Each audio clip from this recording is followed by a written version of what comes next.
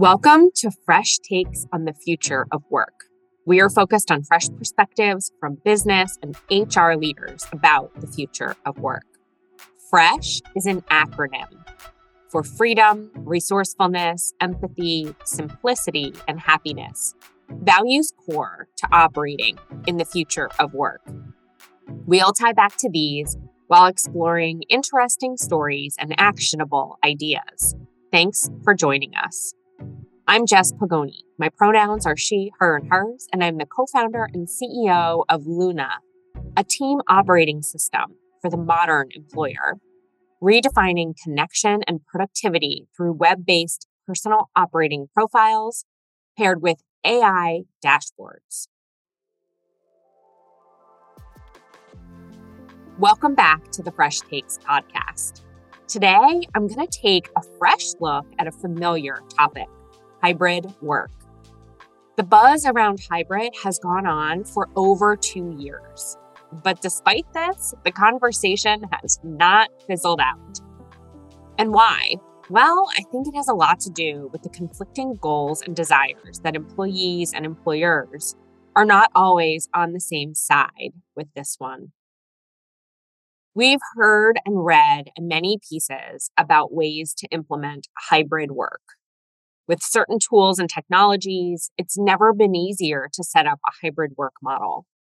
However, just because we can get it done doesn't mean we can get it right. So today, I want to take a look at successful hybrid models. Who is doing hybrid work culture well, and how are they doing it? Before we dive in to take the high road to hybrid, I want to first contextualize our discussion with some knowledge that's been gathered on hybrid work this past year or so. The first thing we must know about hybrid is that it's extremely popular. As of September 2022, 74% of US companies use or plan on using a permanent hybrid work model. I've even seen this statistic go as high as 80% in a recent McKinsey study. An Accenture survey revealed that 83% of workers would prefer a hybrid working model in the future. And in fact, employee turnover has decreased by 12% in companies that allow some form of remote work. As we all know, losing an employee can cost a company anywhere from 50% to 200% of that employee's salary. And retaining workers by offering flexibility benefits helps both the employee and the employer. However, companies that embrace a hybrid model can find that it helps them in other ways as well. On average, companies save $11,000 per part-time remote worker each year. And while we cannot fully measure every single way that a hybrid model directly benefits organizations, we do know that 63% of high-growth companies have adapted a hybrid work mode. On the reverse side, companies that have negative and no growth focus on either converting to fully remote or fully in office. So as we can see, a hybrid approach can benefit both the employee and employer. And now we need to talk about, how do we actually get it right? It's great once we know what the policy is, but how do we actually get it right? For most aspects of business, larger companies have an advantage as they have more resources than smaller companies. This allows them to take risks if they want to, fall back on saved funds in hard times, and generally weather greater storms the way a large ship can. But when it comes to hybrid work, flexibility, and adaptability, smaller organizations can sometimes have a leg up. Before the pandemic, many small organizations were already hybrid or remote to save on overhead costs. Luna has been a remote-first company since our beginnings, as one example. With a smaller team, it can sometimes be easier to implement new ideas and strategies. It can also be easier to pivot. The smaller the ship, the faster they turn. In 2020, when remote work was thrust upon most of us overnight, organizations scrambled to adapt. But now the waters have calmed, and we can see which companies have prevailed and even harnessed a hybrid work model to their advantage. Take Spotify, for example. I've discussed Spotify before on the Fresh Takes podcast, and they are always coming up with creative and innovative policies, but they are truly doing great work. In February of 2021, they introduced their Work from Anywhere program, which allows employees to determine how often they work in the office or at home, as long as the company has an office in that location. Instead of specific cities for remote workers, Spotify emphasizes specific time zones, hiring anyone on the East Coast for an East Coast based team, as one example.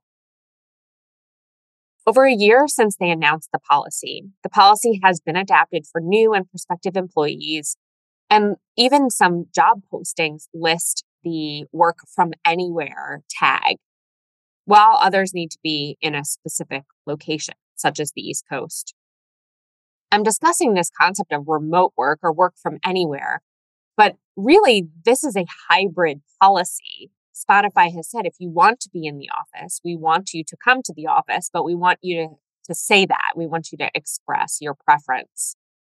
Spotify places flexibility on the decision for the individual team and projects as well. So, for example, a team based in Brooklyn may require employees to live in the area, while a software team in San Francisco may just need someone working on Pacific hours. In being open and upfront about which job postings are available for the Work from Anywhere program and which are not, prospective employees can also filter themselves out. This transparency is key, as some companies in the wake of the pandemic list jobs as hybrid, but then will demand in-person office presence once someone is hired. Either way, Spotify allows for a hybrid workforce in simply laying out which teams need to be in person and which do not, and also giving employees the choice to select which jobs they want based on location requirements. HubSpot, on the other hand, leaves the decision of where to work down to the individual employee in their HubSpot hybrid model. More on this in a moment.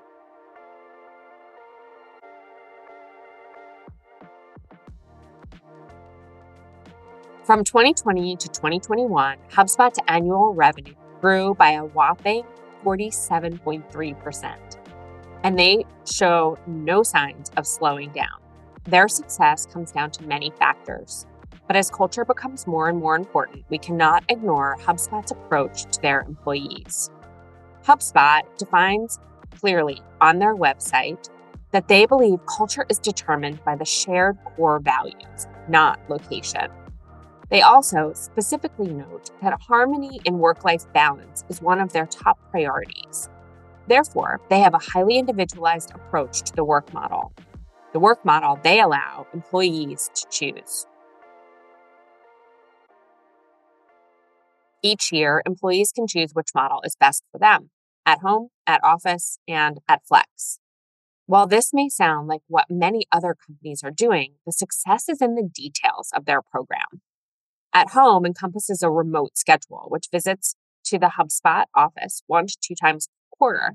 This way, remote employees still have a chance to connect to the organization at a 4 to 8 times per year frequency, while still having support from HubSpot to set up their home office.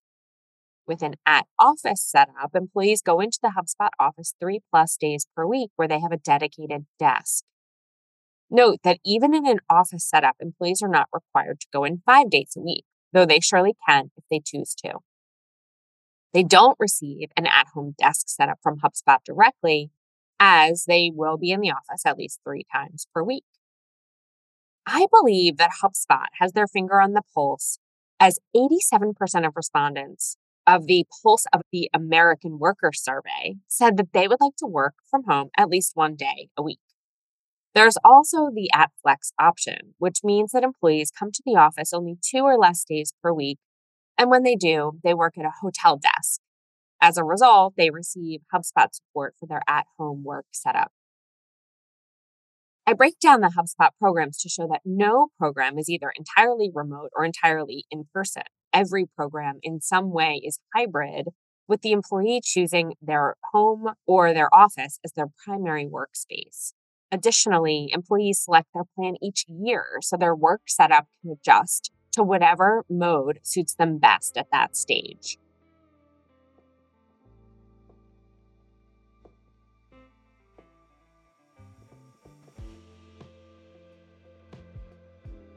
While correlation doesn't equal causation, we do know that 63% of high growth companies have adapted to a hybrid work mode. And as we said at the beginning of the episode, companies that have a negative or no growth focus on converting to either fully remote or fully in the office. I could spend an entire season on this topic, but for now, I just want to put the idea out there that hybrid doesn't need to mean that the entire workforce is hybrid, or even that they're all remote on the same days. It could look different for different positions, different teams, and for different individuals, finding what works best for them, while also maintaining connectivity to the organization.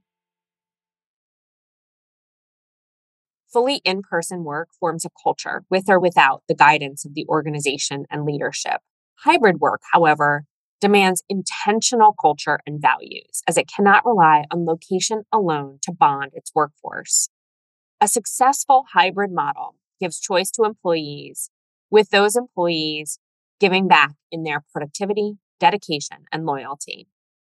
Ultimately, companies will find success with hybrid work models when it allows for choice, change, and intention as part of the how hybrid works inside the organization. I'd love to hear more about how you are implementing hybrid or what your thoughts are on hybrid. So certainly reach out, and thank you for listening today. Don't forget to stay fresh.